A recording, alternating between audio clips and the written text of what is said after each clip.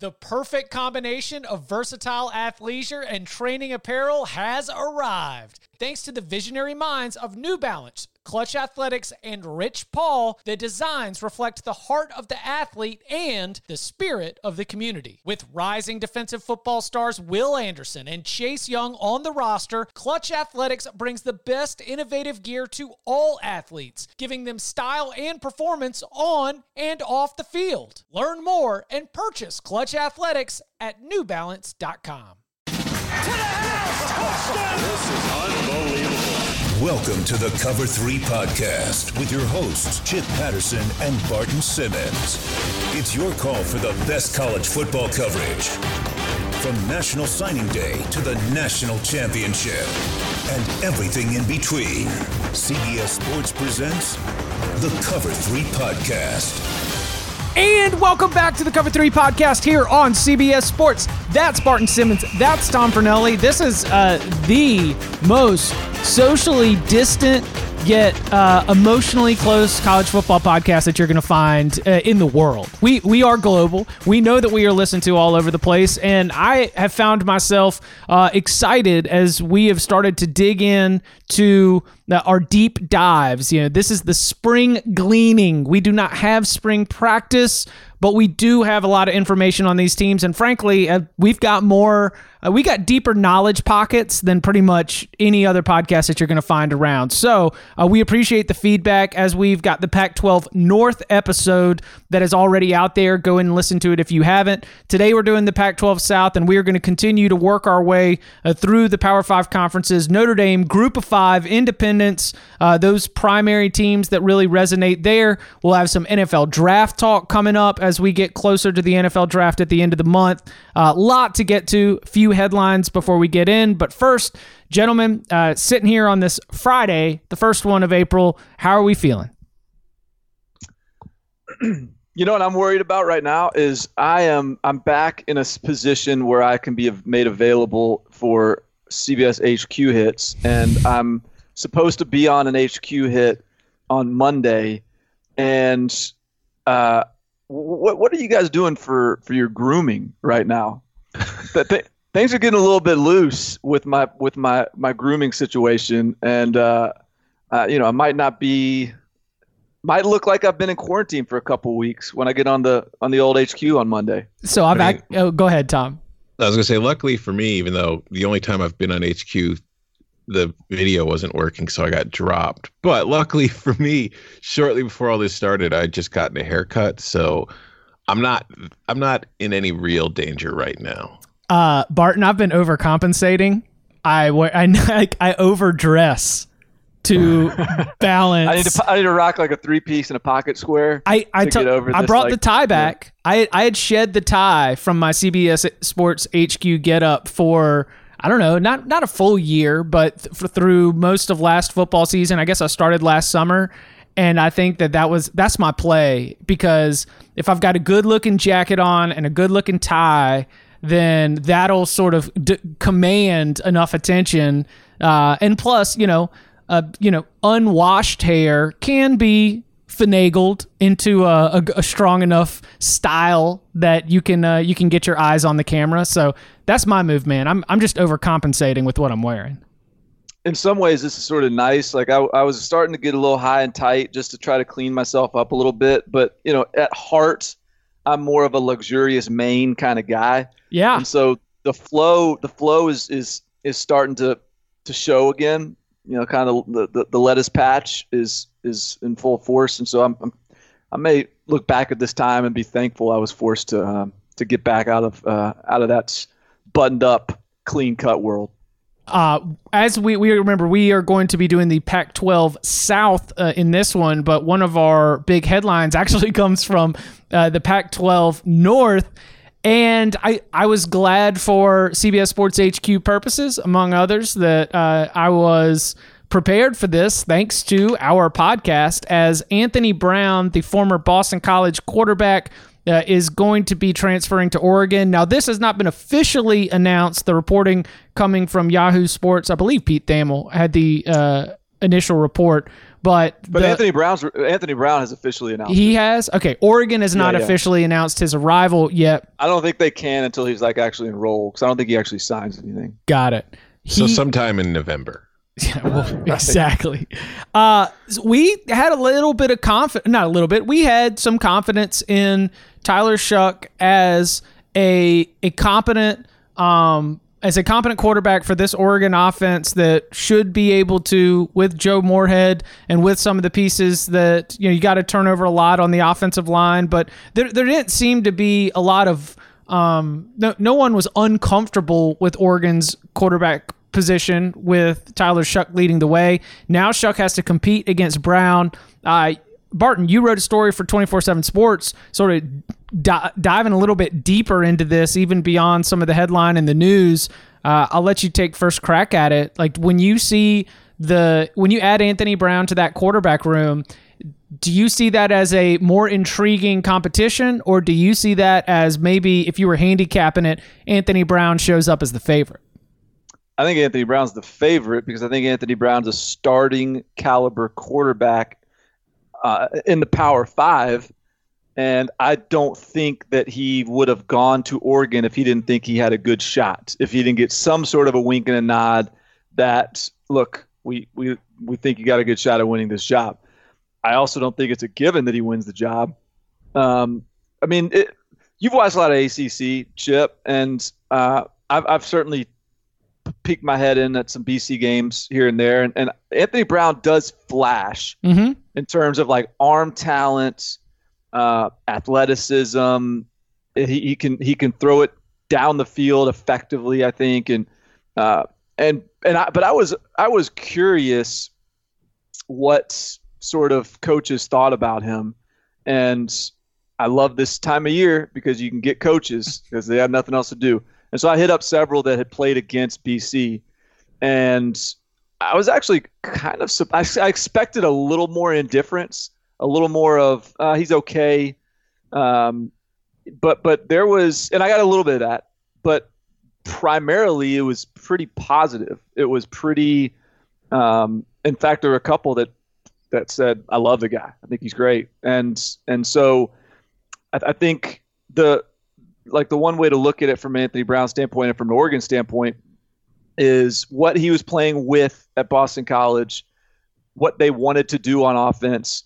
That's an offensive line, run game, tight ends, heavy offense. That's the scheme. That's the personnel. They didn't really ask him to do a lot. I talked with Quincy Avery too, who's his quarterback coach, who's Sean Watson's quarterback coach, and has trained Justin Fields and a lot of these guys, and he thinks very like he was made no bones. He said I think he's going to be one of the best passers in college football next year. Look, I understand that that's probably a biased opinion because he works with them, but he thinks very highly of his ability and his processing ability. So I think the skill set is there for him to be a quality starter at Oregon. The question is, how quickly can he adapt? How quickly can he learn Joe Moorhead's system? In that sense, he's no further behind than Tyler Shuck. And so you probably give him the edge even just in that sense. Coming in, both learning a new system, he's at least has some experience as a starting quarterback at Power 5 level. And so I think if you're Oregon, it's encouraging. What I wrote in my piece was, look, at the very least, that if Tyler Shuck wins the job, that Tyler Shuck has earned that, and it's not just being handed to him. So I think you just like the idea of generating some competition in that room if you're Oregon. What you think, Tom? Tom? Oh no! Did we lose him?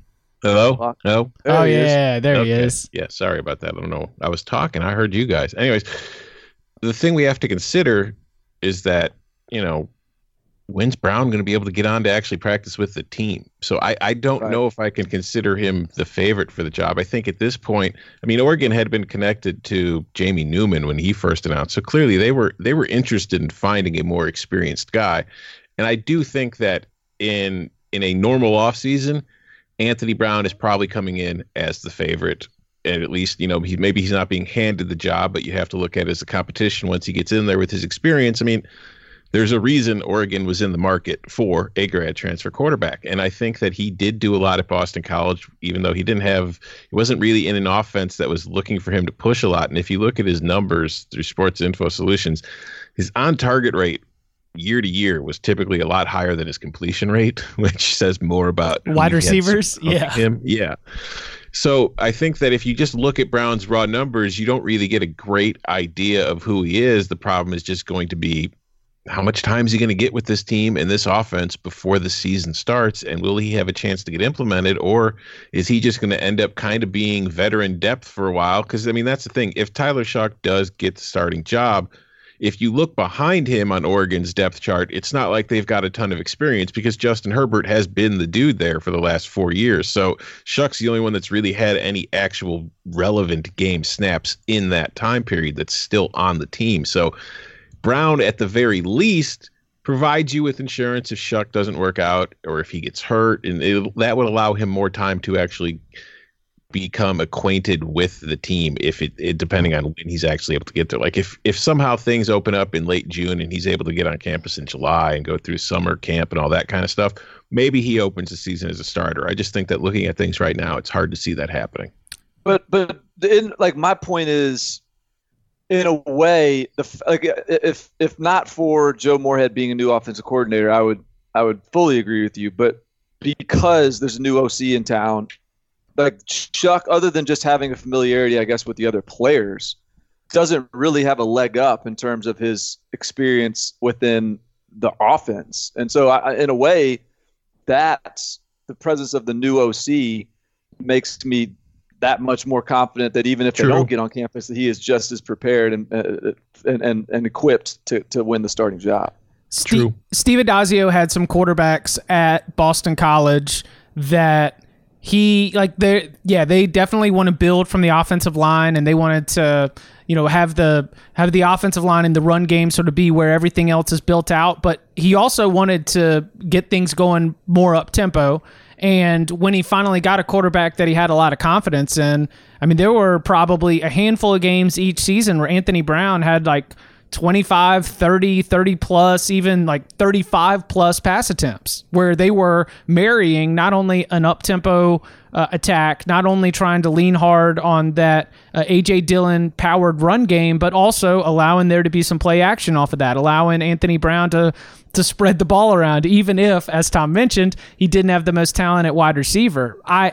The Boston College coaches loved him after his freshman year, and they were like, this guy is going to be someone who can start for 4 years and leave Boston College at holding records, like be one of those across his 4-year career, so strong and so consistent that he could go down statistically, at least, as one of the best quarterbacks in Boston College history. And from an analysis point of view, I do think it is important to mention, and this isn't the NFL draft. Like we're not trying to put red flags on people, but his freshman year and his junior year, season-ending knee injuries. Like, if he can be healthy, and if he can be healthy for an entire season, this is absolutely a big-time bonus for Oregon. But Oregon weren't Jamie Newman and Anthony Brown working out together? Yeah. I think they were. Yeah. So Oregon showed up, and he was like, well, I like both these guys. Jamie Newman goes to Georgia. They get Anthony Brown. The Anthony Brown was a little bit hurt and a little bit limited in some of his workouts. And so I understand if he wasn't the first pick there, but I don't think that this is by any means a player who he's a player who, if 100% healthy, if he's able to come in and get comfortable with the system, like, could very well be the kind of quarterback that can lead Oregon to a Pac-12 title. Can he lead them to an undefeated season? I don't think so. Does he change the way that I think that Ohio State game, if it were to be played, is going to break? I don't think so. But when you're looking at comparing Oregon to the rest of the Pac-12, like, Anthony Brown is going to be as much of a candidate to be a top-tier quarterback within that conference as Tyler Shuck could be. Does that make sense? So you know what? Yeah. And as you were talking, I was just thinking, it's like this all makes me like I have this question lingering in my head that I'd love to know the answer to, because when you think about the teams that we on the outside looking in would assume would be tempted to dip into the transfer quarterback market because they were equipped to win quickly, just need sort of a quick fix. I mean, obviously Georgia is one, Oregon is one. I don't know if you count Miami. I mean, Miami needs more than just a quarterback, I guess, but obviously quarterback was a big issue. Miami went and got one. I don't know who else I'm missing. Like, if you can think of any other teams that we got one in the Pac-12 South that we're probably going to talk about. Who? Utah, Jake Bentley. Utah got one. So I guess the school that I haven't mentioned where there would have been an assumption that perhaps they would have dabbled is LSU. And so what I wonder is with these other schools now some of these chips falling in these other schools' laps here, and they have this competition or these starters that have arrived. Does that mean that LSU sort of tested the market, didn't like what they got, or does that mean they didn't really test the market? And maybe this tells us a lot more about their confidence in Miles Brennan versus, say, Oregon's confidence in Tyler Shuck. Because look, I mean, Oregon can still think Tyler Shuck is a starting quarterback, but Anthony Brown isn't going to go somewhere where a school thinks they have a superstar. Sure. Because he's going to get some sort of indication. Not necessarily he's going to be the starter, but he's got a good shot at winning the starting job. So I just wonder if just the way these chips have fallen can tell us a little something about where LSU feels about Miles Brennan, because you would expect that if LSU had dangled the carrot out for somebody to come play in this offense, it would have been a pretty easy sell. Well, speaking of LSU in the transfer market, our other headline before we dive into our spring gleaning in the Pac-12 South is that they did get one. And Ed Orgeron, they got 22 signees in the class, so they've got a couple available. And Coach O was not shy about saying, like, yeah, we are going to be looking into the grad transfer portal, into the grad transfer market to see where there might be an option. And they got what appears to be on paper. And I cannot say that I've got detailed scouting reports on the North Dakota State Bison, but this is a player who's won 3 national championships, has been a 3-time FCS All-American, and just this past season in 2019 was the Missouri Valley Conference Defensive Player of the Year. His name is Jabril Cox, and so he brings a lot of accolades and hardware to LSU, and he's also not necessarily. There's a lot of players at the linebacker position who might be capable, but it is also a linebacker position that has that lost a lot of experience. Jacob Phillips, gone. Patrick Queen, gone. Caleb Chasen, gone. Those are 3 very, very important players to the LSU defense. He links back up with Bo Pelini, the new defensive coordinator at LSU, former Youngstown State head coach. Cox himself told 24/7 Sports that his, quote, coming out party as a sort of a star player actually happened against Youngstown State, and so he's excited to get in there. For LSU to be bringing in a player like this, I kind of look at the 2020 season and the Miles Brennan questions, and I just wonder if Coach O and this Tigers staff must feel good enough about what's going on in a lot of other positions if they're going to be cool with Miles Brennan and feel like, well, you know what, we're just going to beef up at these other positions as well. Tom, as you are looking at the LSU defense, which loses a ton, how do you factor your adjustment on looking at LSU's defense with the addition of Cox?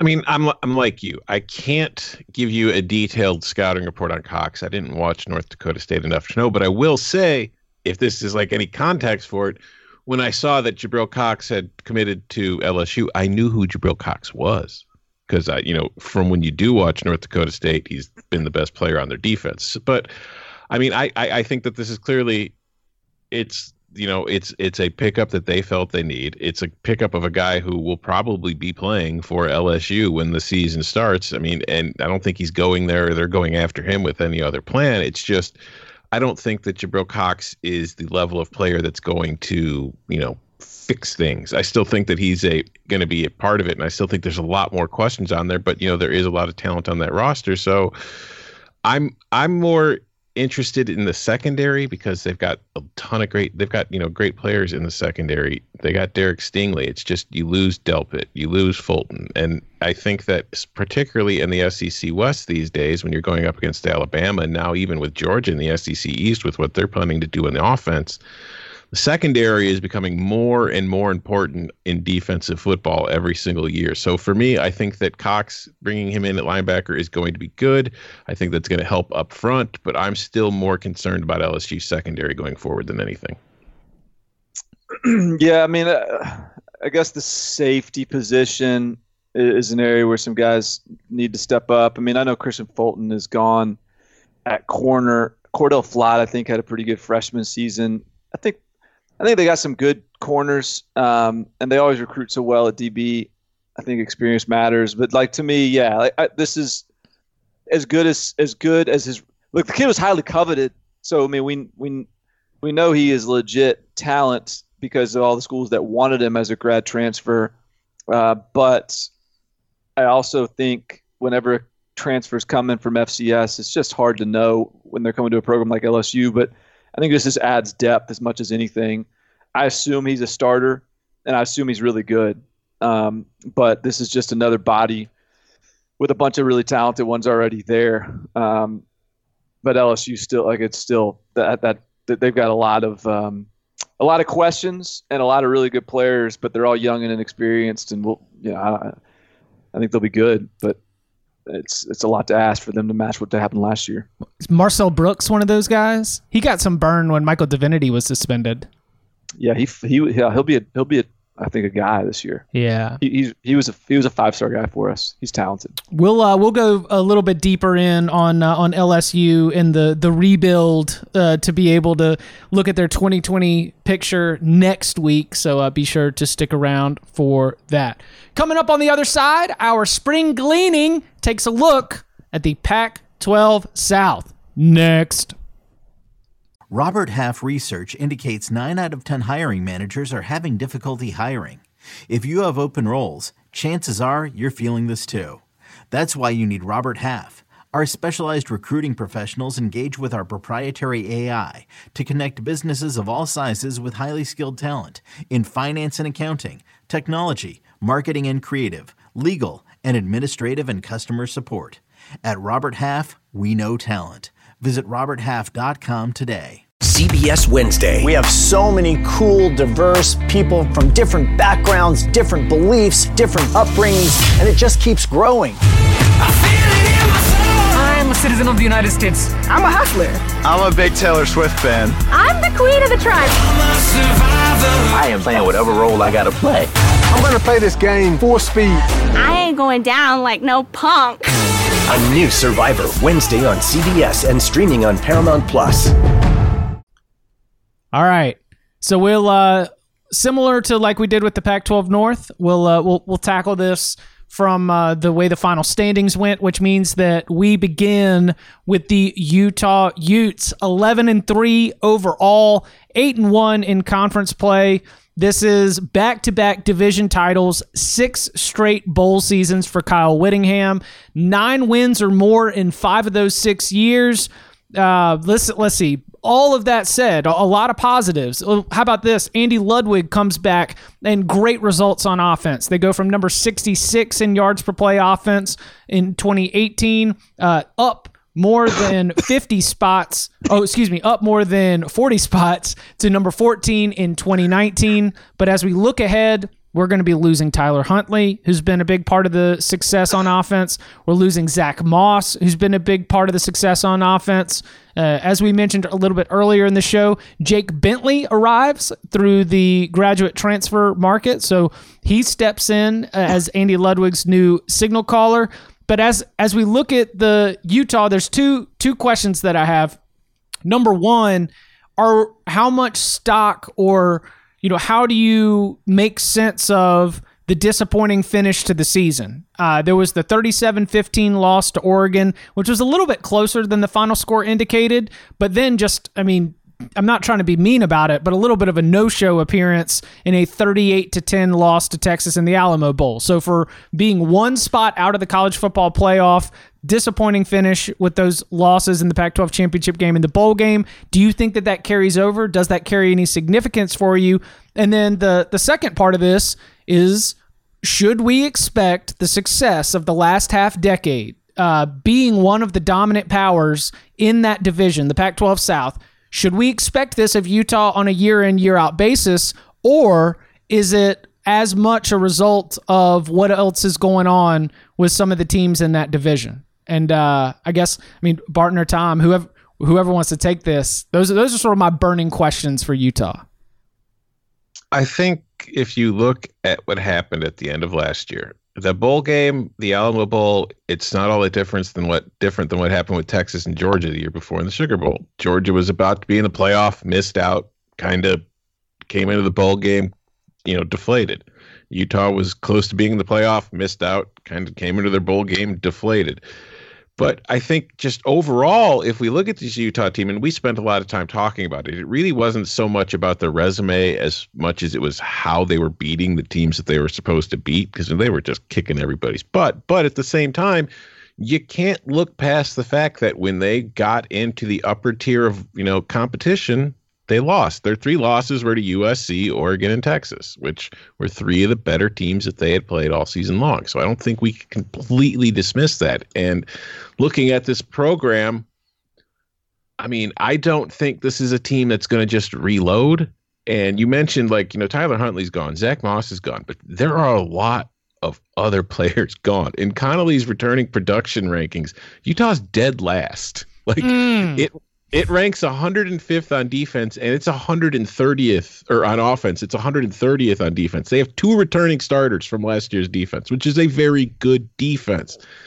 And if there's any silver lining, it's that most of the offensive line is back, or at least there's a lot of experience returning on the offensive line. And for me, when it comes to offenses, I don't mind losing skill position like running backs and receivers that much if your offensive line is back. I think Huntley's the biggest thing they have to replace. And you mentioned Jake Bentley, and am I going to fall in love with Jake Bentley again? Because he broke my heart a few times in South Carolina, and I don't want him to do it again. Don't do it. Don't do it. In fact, please don't. I'm going to take it a step further and say, where's the betting line for who's the starting quarterback going to be at Utah? I don't think there's any guarantee he even wins the job. Wow. There's there's a red shirt senior named Drew Lisk, who was, I think, their backup last year. There's Jason Shelley too, who filled in for Huntley at times last year too. I guess Shelley was the main backup last year. Shelley's still there. Mm-hmm. Well, Cam Rising is. Or no, you know what? Did Jason Shelley transfer? I think Shelley might have transferred. I don't think he's there.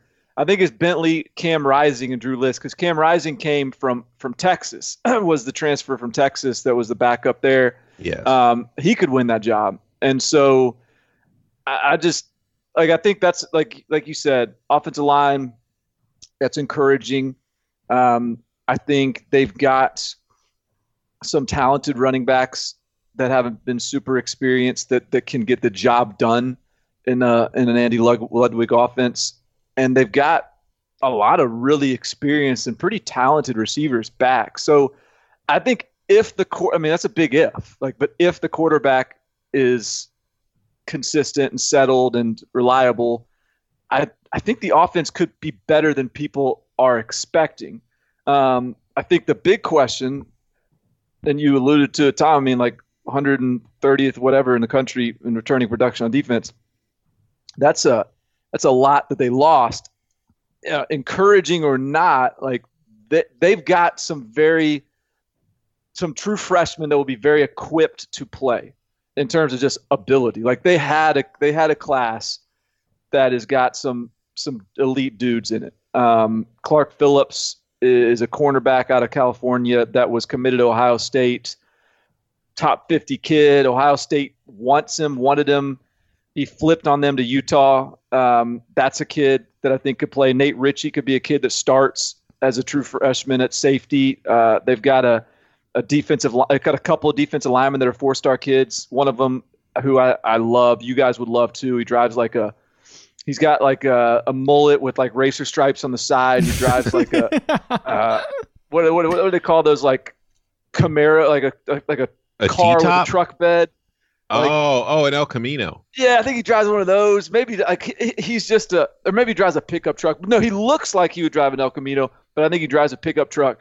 Like just that kind of guy. I think they've got some players that can play as true freshmen, but this is, I don't know. Like I know this isn't really our win totals pod, and I don't even want to know what their number is, because I'm sure some offshore books have put something out to this point. But there will be a temptation to take an under on whatever Utah's number is, because that was a pretty perfect year. Things lined up pretty well for them, and they're losing a lot. Yeah, and like I mentioned with LSU, how I'm concerned about them replacing key players in their safeties. Utah's entire secondary is gone. And I mean entire. Both starting corners, both starting safeties, nickel corner, all are gone. This is the regression year, basically. Like that's not that is both an acknowledgement that some of these I can expect some of these other teams in the Pac-12 to start to get their act together and moving things in the right direction, but then also an acknowledgement that Utah, and I think you almost hinted at it, Tom, like it's just not a program right now that is going to reload and remain a top 10 program. And regression might mean that Utah is a top 30 program or top 35 program. Like I don't expect a bottom falling out year, but 7-5 would not surprise me. Yeah, I mean, I still think this team is getting to a bowl game, but I think that it's going to look a lot more like the 2017 team than the 2019 team.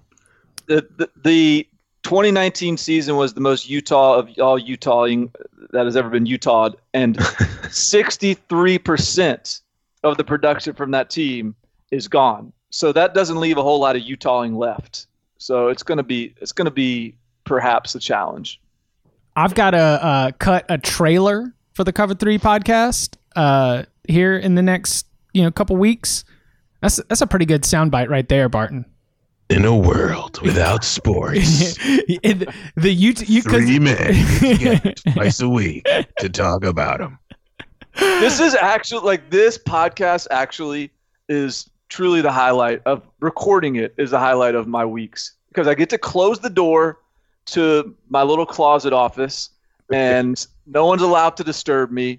And we are allowed to forget about coronavirus and just talk as if everything is okay and all that matters is college football. Yeah. And shout out to the listeners who have checked in the last few weeks, just letting us know that too. I don't know how many messages you guys have getting, but a lot of people coming in saying that they're very grateful to still have us going right now. So thanks for listening. Yeah. Thanks for listening. Hey, and how about this? Everybody, if you like it, tell one friend.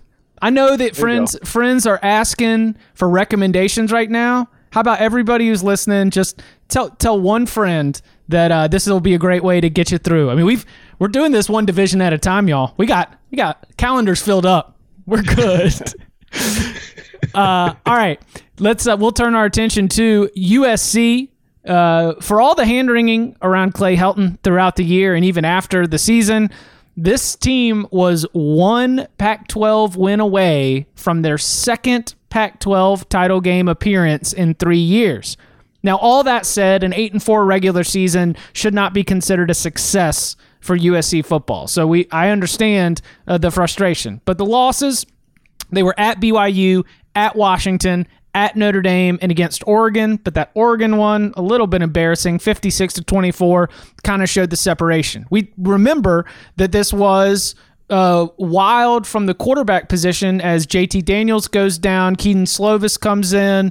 We even get Keaton Slovis gets injured, but by the end of the season, I think Keaton Slovis has really proven himself to be a top quarterback talent, particularly under the leadership of Graham Harrell as offensive coordinator. USC gets a big boost in that Graham Harrell, while reports connected him to the NFL and potentially even the Texas job. He decides to remain in Los Angeles working for Clay Helton. And speaking of Texas, we got a new defensive coordinator as they're bringing in Todd Orlando who Tom Herman let go at the end of the season. They lose Michael Pittman, a Biletnikoff Award finalist at wide receiver, Austin Jackson and Drew Richmond on the offensive line, Christian Rector, among others, on the defensive side of the ball. But man, and they were banged up like all over the roster throughout the season. But I counted it up, and there's either 15 or 16 players back who started at least 7 games this season. Two questions here. There's the every year, big USC questions about. I don't even think we're asking back, but is USC good enough to keep the Clay Helton experience going? But the beginning of it is like Barton, like JT Daniels or Keaton Slovis. Who you got? Speaking of quarterback competitions, like what's going to happen here for USC? Well, I don't know how you don't go with Keaton Slovis. I would expect Keaton Slovis to be the starter. I wonder, had there been a vote, I think they're pushing that vote on the transfer deal, right? Like whether you get a one-time waiver or a one-time waived situation where you can transfer without sitting out. Right. I wonder what that would have done with a JT Daniels situation. If they had voted in April, hey, all transfers are free to transfer freely for one time. Does JT Daniels pack up his stuff and go be the starting quarterback at, I don't know, where we talked LSU. LSU, yeah. But anyways, I think it's going to be Keaton Slovis. I do think so. Like, what was last year the year that you succumbed to the sirens of USC and put them in the playoffs, Chip? Yeah. Like, okay. And I gave you all kinds of hell because I had succumbed to the sirens the year before and put them in the playoffs. And I'm not going to succumb to the sirens and put them in the playoff, but this could be a really good team. And so spring practice would have been nice to just see if they're making those strides. I mean, they got depth. Assuming JT Daniels sticks around, they have good quarterback play and depth. They have one of the best wide receiver rooms in the country still, even with Michael Pittman gone. They have one of the best. I think they probably have one of the deepest running back rooms in the country with Vai Malapai and Stephen Carr and what was my man's name? The power back, the freshman from Indiana, who I'm blanking on right now. But they got like 5 running backs that they can roll with.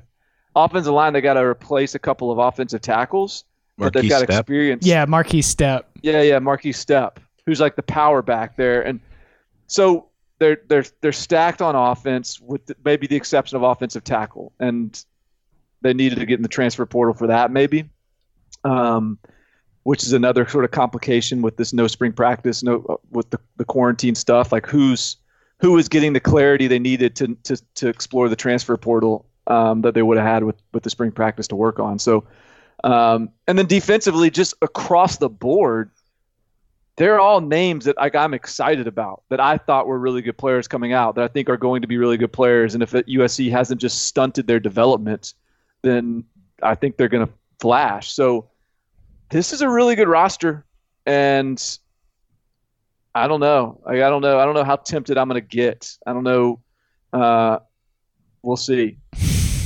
Yeah, I'm not picking them for the playoff either, but I do think that there is a tendency with USC for everybody to move too far one way or the other, whether it's negative or positive. Or sometimes you see somebody like Chip picking him to be in the playoff, and other times everybody just writing him off completely. I think that this is a team that has a chance to be really good this year. Like Bart, you just said, there's a ton of talent on this team. Most of that talent is back, and they play in a conference where Utah, who was the big bad bully on the block last year, is very much rebuilding in most likelihood. There's nobody else in that division, save for maybe Arizona State, that you can look at and say, okay, this is a team on the come up. This is a team you need to look out for.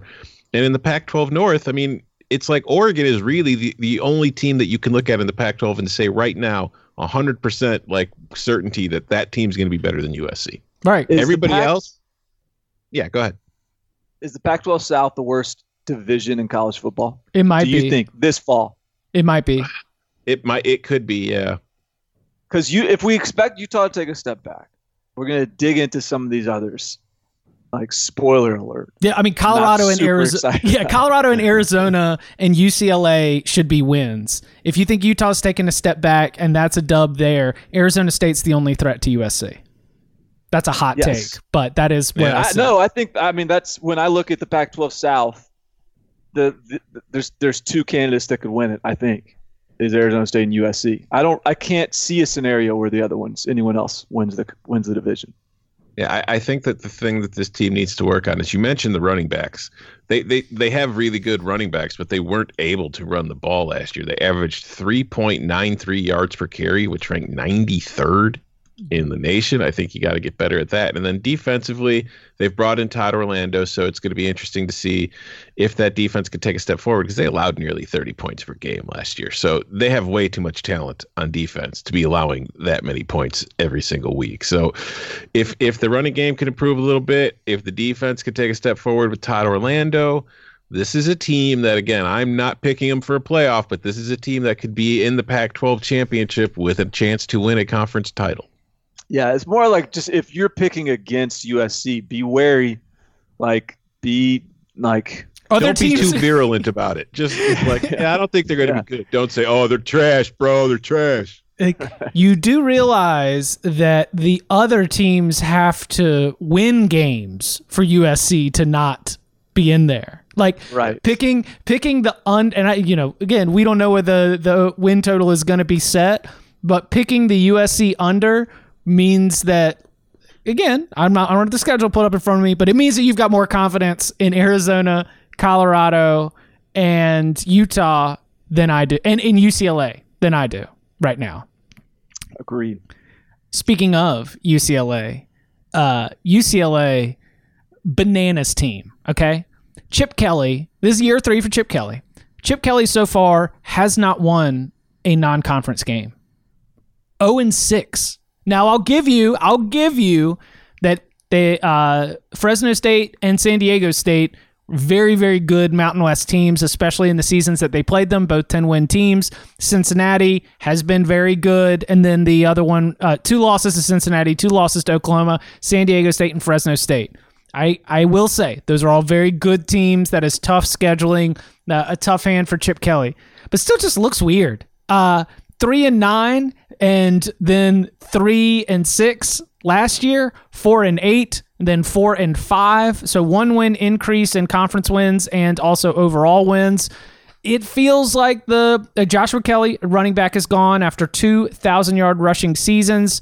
This is the year for Dorian Thompson-Robinson. If he's going to be close to the ceiling of wherever that ceiling has been set, and it seems that it's been moving up and down as his career has progressed at UCLA, now's it, man. So year 3 for Dorian Thompson-Robinson, I think, is a big headline here. Our expectations for UCLA don't seem to be high at all.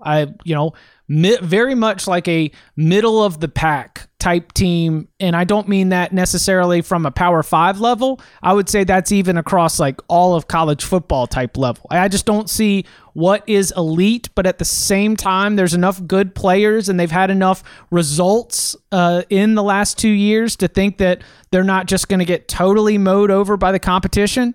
So I mean, among the Pac-12 teams in the state of California, I think UCLA is probably UCLA is not going to be better than Cal. I don't know if UCLA is going to be better than Stanford. That answer might be no too, but just sort of like, does UCLA have a ton to prove? Do they even have pressure in 2020 to take another big step forward? First, okay. I want to start with a bold prediction. Okay. They're going to get that non-conference win this year because they open the season at home with New Mexico State. There you go. Problem is, their other 2 non-con games, and honestly, UCLA, what the hell are you doing? Your other 2 non-con games are at Hawaii and at San Diego State. You're playing 2 of your 3 non-con games on the road. What the heck? Group of five quality group of five. Yeah. Like, who's in charge of putting this schedule together? I need to talk to you about how we do things around here. But, yeah, I don't have high expectations for UCLA. You know, Chip, you mentioned Chip Kelly is 7-17 through his first 2 seasons. He's 7-11 in Pac-12. But, like, what do we think of Chip Kelly as? He's like an offensive innovator, right? Yeah, I don't know. I'm allegedly. Yeah. That's losing. Allegedly. I am whatever we think of Chip Kelly is being rewritten right now with this UCLA experience. It was like, what is Chip Kelly? It's like, oh, he's an interesting football coach. He's had some success at some places at different times. In Jim Mora's final season, UCLA scored 32.5 points per game. In Chip Kelly's first season, that fell to 24.6. So a full 8 points.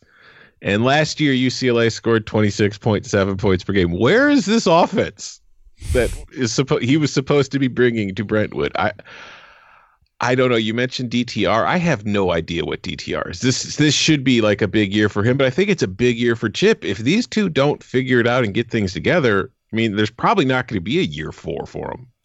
Here's a thought experiment. Let's just say that Chip Kelly and UCLA go 4-8 again this year. So I'm assuming that he probably doesn't even get fired. So that's not even the point of this. I'm not asking what gets him fired, but let's say they go 5-7 the following year, or 6-6 or whatever, and then he gets fired. Point being, like, let's go to a place where Chip Kelly has gotten fired from UCLA. What do you think Chip Kelly's next job is? Where does Chip Kelly go from here? Offensive coordinator. Offensive coordinator for like a powerhouse? I don't know if it'd be a powerhouse, but I think that he would get a shot to just do what he's supposed to be awesome at, and that's put together an offense and not have to be the guy in charge of a program. Which then the funny thing is, like, he's been I think the being in charge of a program and the sort of modern new age player development approach is one of the things that he seems to be really passionate about. I almost just wish he'd get back in the lab and just, start going really fast again and doing whatever was working at Oregon. But with that said, so like we're supposed to find some confidence in UCLA. Why? Like you said, the numbers, Tom, like they're not good. So the on-field results aren't supposed to give us confidence. The recruiting isn't supposed to give us confidence. So, okay, well how about the upping the budget for meals 5x what Jim Mora was spending, and the sleep training and the sports psychologists and all the player development stuff that is supposed to be going on at UCLA, and the reason why like their budget is all out of whack. Well, like say goodbye to all that with our current quarantine situation. Mm-hmm. So it's like, what, they had no spring practice. I was betting on that stuff a little bit last year. Early in the season, I was someone that felt like UCLA was going to be good just because I thought Chip Kelly might have been growing a little bamboo in the backyard. I don't know how you're going to water that bamboo when you got all these big plans and the guys aren't even going to be on campus maybe until June at best, maybe not till July. So I don't know. Like that's concerning to me. And then when I just look at UCLA's roster, it like there's some players. Don't get me wrong. There's a couple like Demetric Felton's a dude. I think Sean Ryan, their freshman starting offensive tackle, is going to be a dude. But elsewhere on the roster, it just feels like kind of a Colorado-ish roster. Like just when you look at the names, it just feels a little bit,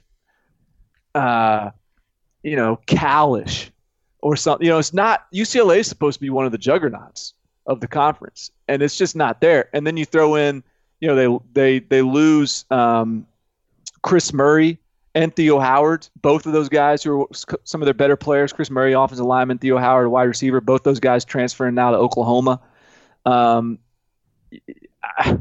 I don't know, man. I'm not as soon as I sort of bail on my UCLA stock, I'm sure Chip Kelly's going to get that thing rolling and the bamboo starts growing, but I'm not seeing it right now. It's like it was the UCLA brought in Chip Kelly. He's going to spend all their money, not win any games, and be an expensive buyout. Like, the UCLA is going to look up at the end of this. He's the second white. Yeah, I was going to say. Like, UCLA is going to look up at the end of this just sitting at the bar with, like, your head in a glass telling the bartender about woe is me. Like, you're just like, I just didn't see it coming. I thought this was going to be it. And, man, again, like this, we are not rooting against Chip Kelly. And we've got UCLA fans and UCLA, in fact, writers or UCLA fans and writers that are that listen to this podcast and we're chirping a little bit after our Rose Bowl joke, and I'd love to be turned to some literature that would perhaps be a little bit more positive. But man, right now I'm with you, Barton. I don't know. I don't see where it's at. I don't see where the positivity is that I can hang on if I'm going into the 2020 season, especially given all of the uncertainty and all the time away from campus. All right, turning our attention to a former NFL coach who does seem to be having things going in the right direction. It is, of course, Herm Edwards and the Arizona State Sun Devils. Back-to-back 7-5 regular seasons for Herm on its surface, I think is a strong start. Obviously, well exceeding the expectations in year one. Last year was a little bit strange, just in terms of the flow. 5-1 to start the season, and then 4 straight losses, and then you close with 3 straight wins, including victories against Oregon and then against Florida State in the bowl game in a ugly game. I don't think there was a single offensive touchdown maybe in that game. I've blocked it from memory. They lose Benjamin and Brandon Ayuk from the offensive side of the ball, but Jaden Daniels is back for his sophomore season. Defensive coordinator Danny Gonzalez, we met as the new coach of New Mexico, and Marvin Lewis now comes to the staff to join Antonio Pierce. They will be co-defensive coordinators. The NFL blood running strong, but I'm not scoffing at that because Herm Edwards has already got some proof in the pudding that just because you're coming from the NFL doesn't mean that we should rule you out as being a successful college coach. Antonio Pierce as well, who I think has done some really strong development at the linebacker position. I like where they're at linebacker. I like where they are at the defensive backs. Like Jaden Daniels maybe is going to be in contention with Akeem Slovis, with, let's see, maybe with Anthony Brown, as one of the top quarterbacks in the entire Pac-12. And heck, I mean, one of y'all could make the argument that Jaden Daniels should be the best quarterback in the Pac-12 going into 2020. So, we said it, Arizona State or USC, that's the conversation for the Pac-12 South. Is it too much to suggest that after back-to-back 7-5 seasons, Herm, with Jaden Daniels in his sophomore year, might be able to crash the Pac-12 championship picture, flirt with double-digit wins? they need to. It's an interesting team because I think there's a lot of confidence, but Brandon Ayuk is a first-round talent at wide receiver. They've got to replace, obviously, Benjamin is gone, who was a workhorse for the last 2 years. Like, they've got to replace some significant talent around Jaden Daniels, and they recruited off. Like, that was a priority of this recruiting class in 2020, and they knocked it out of the park, like 10 out of 10 in terms of the way they addressed skill talent around Jaden Daniels. But those are still a bunch of freshmen. And so they come in like it's a lock, basically, that Diamante Trianum and Daniel Ngata are 2 true freshmen that are going to be sharing the backfield duties. They've got like 4 wide receivers coming in that if they're not starting, they'll get significant like starter caliber reps at wide receiver. And again, very talented crew, but I don't know how. Like that's the thing that worries me about Arizona State is how confident can we feel, even as we gain confidence in Arizona State from a just program building perspective. How confident can we feel in all the guys that are coming in? Defensively, they return a lot. Their secondary is stacked. Jack Jones is the transfer from USC is supposed to have a breakout year this year. Like they Merlin Robertson, who was like All-American as a true freshman All-American. Like he had a step back year. Expect he'll be really good again this year at linebacker. Like they're very sound defensively. What can we lump onto the expectations of this true freshman skill group is kind of my big question. And spring practice was going to be pretty critical and important in sort of determining that. Yeah, this is a volatile commodity. Like, yeah, it's well said. Yeah, with like you mentioned, all the young skill players coming in. Like, if things click, this team has the kind of talent where they could do really well. Like Jaden Daniels takes a step forward, everybody else around him hits the ground running, they could take off. It's just with that same youth and inexperience, there's also, the lower floor. If things go bad, we're talking about a team that if they missed a bowl game like at 5-7, that wouldn't be the most shocking thing in the world. I just think that if you're breaking down the teams in this division, they're far more likely to compete with USC than anybody else right now. And also, they've got Zach Hill has come in from Boise State to be the offensive coordinator. And I feel like Arizona State has a new offensive coordinator like every single year, ever since Mike Norvell left. Whatever happened to that guy? I feel like they bring in a new OC every single year, and that's the case again here. So it's like I'm wondering what the offense is going to look like, because Boise's offense has not really been – it's not pro style, but it's not what I would consider like as spread-ish as what we saw. And I think that Jaden Daniels is a very – he could be considered a dual threat, although I don't think Jaden Daniels is a runner as much as he's a quarterback who can run. Oh, no, he's fourth quarter. Jaden Daniels might be an All-American. Quarters 1 through 3, Jaden Daniels, TBD. Because they kind of protected him a little bit. Like they treated him like a true freshman, and then when the game was on the line, they let him roll. Like they just said, go out and win. Yeah, so it's going to be interesting to see what Zach Hill comes in and what they're willing to do with Jaden and how they plan to use him. So that's somewhat of an unknown. So again, that's why this is a team that has a wide range of possible outcomes. It could be very good. It could be playing for Pac-12 title. It could be last year's Utah in a strange way. It's just it could also be a team that finishes 4-8 or 5-7. I like we can be excited about Arizona State as a program and big picture. But then we can also probably understand that it might be more of a 2021 team for that jump than necessarily for 2020.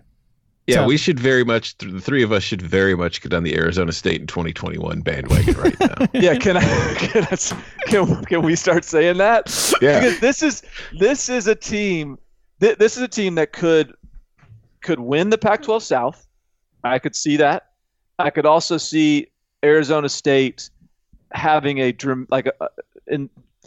borderline dramatic like reset, just hey, things don't click. It's just some things fall. The ball bounces kind of the wrong way a couple times. A couple guys get injured, and all of a sudden you're looking at a 5-7 season or something like that. But 2021. Woo! This is an Arizona State podcast in 2021. No doubt. All right. Now on to the end of the cellar. Come on down, guys. Let's go. Colorado 5-7 last year, 3-6 in conference play. Mel Tucker.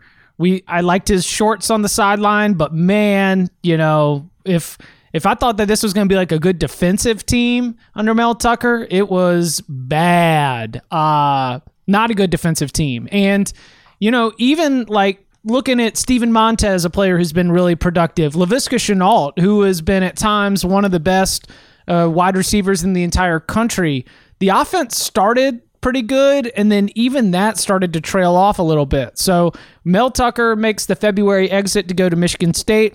The hire of Carl Durrell, here on this podcast, got kind of we'll see how this goes. He we've mentioned this a couple times. But, Darren Shiverini sticks around. A couple other important staffers are retained. But man, like expectations right now seem to be that Colorado might be one of the worst Power 5 teams in the entire country in 2020. And so, like where are the shiny objects? Where is the hope? Is it a year zero thing for Karl Dorrell? And if so, how do you sell that to the fan base?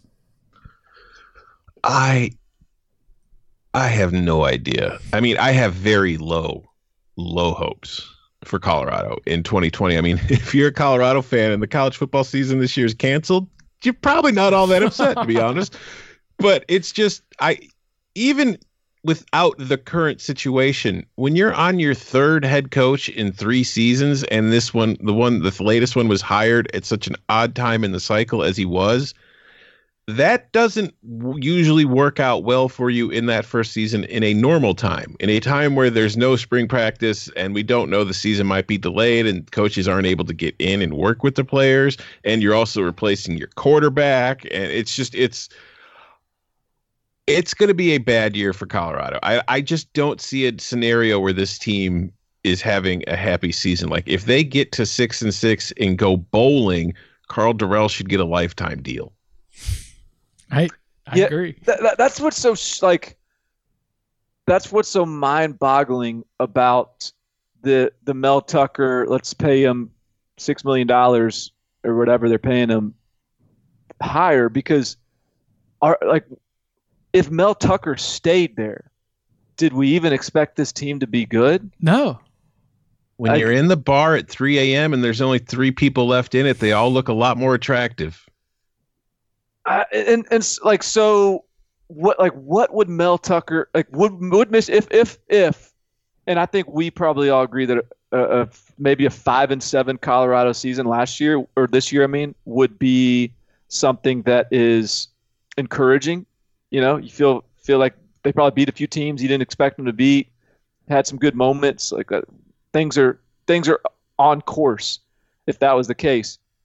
But if Mel Tucker had 5-7 next year, is anyone defending him being hired as a head coach somewhere like Michigan State for like $6 million? Surely not. No. So I think this is just such a fascinating deal. And so that's their starting point. And now you've got Karl Dorrell coming in, who's not someone that I'm overly excited about, and that he has no time to work with them in the spring. His coaching staff is basically the guys that Mel Tucker didn't bring with him to Michigan State, and they got to get a new quarterback. And I don't know, man. Oh, and Laviska Shenault's gone. Yeah, and your best player's gone. I don't know. Some Colorado people, let me know what we're missing here. Where's the reason for optimism? And by the way, Mel Tucker going 3-6 at Michigan State in 2020 would not surprise me.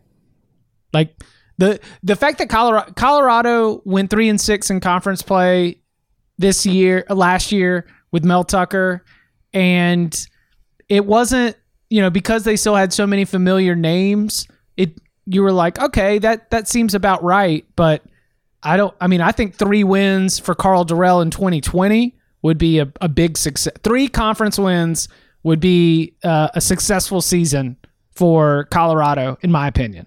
That would be great. Agreed. Yeah. I will say, as far as Mel Tucker, to get kind of off, I think that the team Mel Tucker is inheriting at Michigan State is better suited for what he wants his team to ultimately be than the team he inherited at Colorado. Like you mentioned at the top, Chip, like this defense last year was bad, and you would think that Mel Tucker, the one thing he would come in and fix was the defense. But I just think that he inherited a bad defense and wasn't really able to fix it in 1 year. So, all right. Yeah, that's been because all of that isn't even supposed to be like a knock on Mel Tucker. I could see him being very successful at Michigan State, and I think that he is. I do think that it's a fit for him. It's just such a weird deal that he commanded so much money when I don't think they would have been good next year even with him. No, they'd have been struggling to get to a bowl game again next year. Yeah. This is answerless Arizona. Arizona was 4-8, just 2-7 in conference play. Kevin Sumlin's almost on a reverse Chip Kelly here. Now, granted, he was hired much later in the process, but while Chip Kelly has improved from 3 wins to 4 wins, Kevin Sumlin has gone from 5 wins to 4 wins overall, 4 wins to 2 wins in conference play, 4-8 overall, 2-7 in conference play. They fired defensive coordinator Marcel Yates 8 games into the season. And look, there were a few victories early, like, beat Texas Tech, beat UCLA, beat Colorado, and then the bottom really fell out. 7 straight losses to close the season.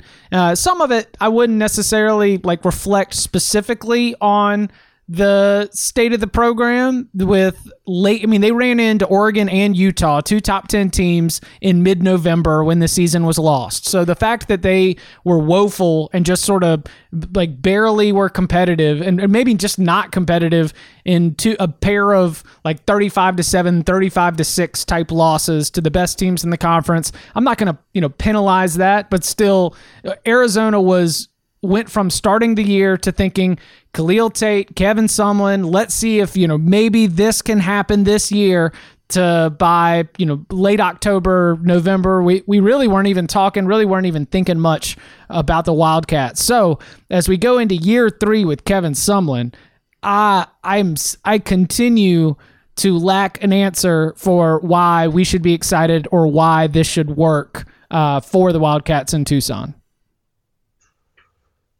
It would have been nice to get a spring in again, get a little bit more comfort with Grant Gunnell as a starting quarterback, and as a just sort of how high should our expectations be with him under center and with this offense with him under center. And I don't really have a good feel for what my expectations should be for that. They got Brendan Schooler coming in, the transfer from Oregon, whose brother is a linebacker for Arizona at wide receiver. You mentioned they fired their D coordinator. Man, they got rid of the whole defensive staff pretty much. Everybody's gone. So they got a bunch of new faces on the defensive staff to come in and kind of install their scheme. But it was a pretty bad defense last year. So I don't know. This is another one where I don't really have confidence in Kevin Sumlin. And it's hard to blame you because, as you went over, Chip, since he came to Arizona, Sumlin is 9-15 overall, 6-12 in the conference. But since Johnny Manziel left, because Sumlin was a big name. Sumlin was an up-and-coming rising coach. He was a big deal at Texas A&M, and things kind of faded. Since Manziel's Heisman season, Kevin Sumlin as a coach is 49-39 overall, 25-37 in conference play. That's just kind of a run-of-the-mill coach. And I don't know, unless Grant Gunnell takes a big step forward and is a big deal. And again, we talked about it earlier. The Pac-12 South could prove to be a very, very bad division overall, which means that there's a good chance that one of these teams we have low expectations for will be able to take advantage of that and have a season that comes out of nowhere. It's just Arizona has done nothing in the last couple of years to make me think it's going to be them this year. They had Khalil Tate. They inherited Khalil Tate. Remember when Khalil Tate was pissed off that they were going to hire Ken Niumatalolo? Oh, yes. My gosh. And he social media vetoed the hire. And then because he didn't want to be a triple option quarterback. Well, now so they get Kevin Sumlin. And granted, Khalil Tate had dealt with injuries the last couple of years. But he was sort of purely a pocket guy, and they sort of neutered him intentionally or by necessity or whatever. We got nothing out of Khalil Tate for the most part over the last couple of years. And now I guess Noel Mazzoni and Kevin Sumlin have got their true passing quarterback in Grant Gunnell. I just don't have a ton of confidence that it's going to suddenly, start to turn up offensively I know they've had their moments on offense, but J.J. Taylor's gone now. I don't know, man. I'm not really super stoked about this Arizona team. Also not a very friendly schedule either. Like, their non-con is Hawaii, Portland State, and then at Texas Tech. That's not murderous, but Arizona's not in a position where I think that they're guaranteed to win 2 of those games. They might win just the one. But in conference, they're at UCLA, at Washington, at Utah, at Oregon State. At home, they get Colorado, which, okay, that should be a win. But then they get USC, Oregon, and Arizona State. So 3 of their tougher games are at home where you would, like I've always maintained, I'd rather have my easy games at home to help guarantee their wins. Yeah. Yeah, I might be taking the under on Arizona. The only fear being that the under might be set too low. Just everybody piling on, but we will see. All right, next week we will begin to turn our attention to the Big 12. We will also take a look at some dark horse candidates and LSU's rebuild, as they have so much to replace from one of the greatest college football teams of all time. You can follow him on Twitter at Tom Fernelli. You can follow him at Barton Simmons. You can follow me at Chip_Patterson. Don't forget, tell one friend. If you listen to this podcast, everyone's looking for recommendations of stuff to do, stuff to listen to. Just go tell one friend about the Cover 3 podcast. We appreciate it from the bottom of our hearts. You can follow me at Chip_Patterson. Gentlemen, thank you very much. Thank you. Congrats to all of you who had the under on Mike Leach issuing an apology for a tweet during the quarantine. Hold on. He's done it twice now. He's done it twice, right? Yeah. That was easy money, boys. I don't want to get into it on the show. Pass. Later. Survivor 46 is here, and so is On Fire, the only official Survivor podcast, and we have a twist this season. The winner of Survivor 45, Dee Valladares, will be joining us every week. We're going behind the scenes of the biggest moments, the how and the why things happen, and the strategy and analysis you can only get from someone like me, a Survivor winner. Listen to On Fire, the official Survivor podcast, wherever you get your podcasts.